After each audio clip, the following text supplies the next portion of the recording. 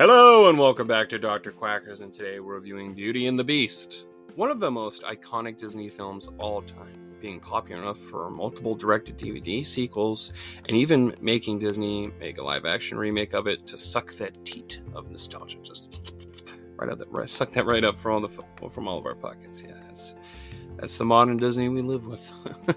Now, I will say this is one of my favorite Disney films. It is my favorite Disney princess film. This was one of the huge turning points for their series of princess films. Most of the previous films didn't really have a well-rounded character for the protagonist. Belle is easily the best princess characterization in a Disney film besides Rapunzel and Tangled. I think that's pretty fair to say. She has more to her than just like, oh, look how pretty I am, and I like to sing to animals. Yeah. Many people try to say this film is an example of Stockholm Syndrome, which I disagree with, because there are multiple times where Beast just straight up just allows her to leave. In fact, the main reason she comes back to the castle is because Beast saves her from a pack of wolves. He still also lets her leave when she sees in the magic mirror that her father is in trouble. Is the Beast always good? No. But I think most of us would be assholes if a witch turned us to a beast at the age of 10 because he didn't help an ugly old lady. I mean, I probably wouldn't be in a great mood. But, seems a little bit harsh to say the least.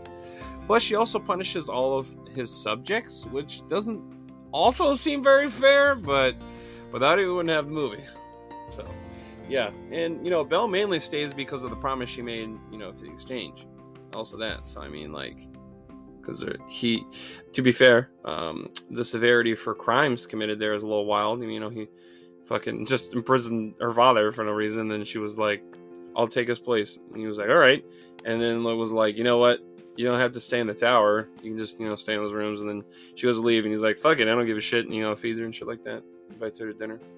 Even though he's kind of a dick, but, yeah. I don't think it is. But, I think those are enough to justify my reasoning. The animation for this movie is awesome, which shouldn't be that surprising from the studio, but they show why they were the top dogs for such a long time. The great character designs of the subjects turned objects are very detailed. Characters like Cogsworth and Lumiere being my favorites, like most other people that watch this movie. They're my favorites. Like other princesses, Belle also has a very iconic look. Most people think of her in her gold dress, but I do think her normal clothing is iconic as well, because she is mostly in that outfit for most of the movie. Plus, it fits her character more than the gold dress. Belle is highly educated at a time where women are burned at the stake for knowing math.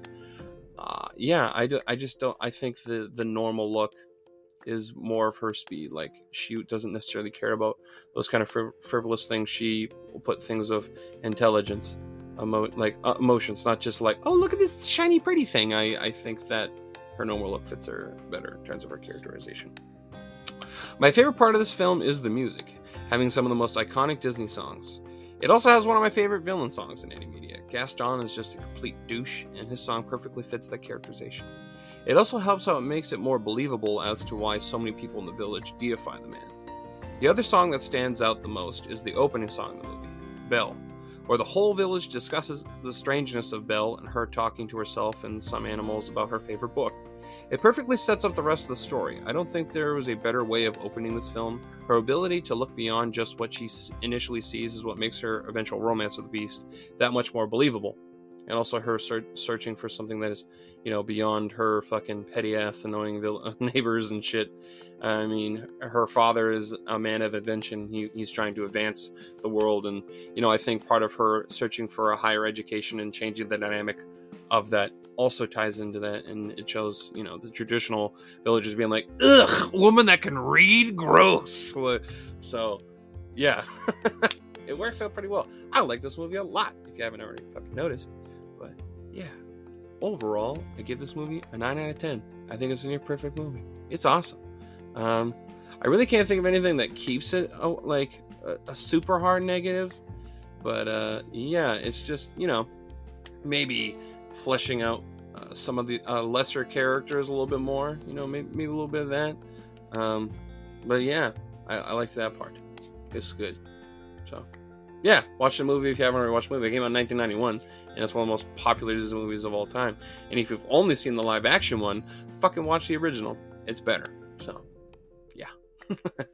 Well, I hope you enjoyed this review. If you did, I reviewed a bunch of other movies, TV shows, and anime, so if you checked it out, that's highly appreciated. Also, you should drop a follow on whatever app you're streaming it through. That way you get a notification when I post a new review.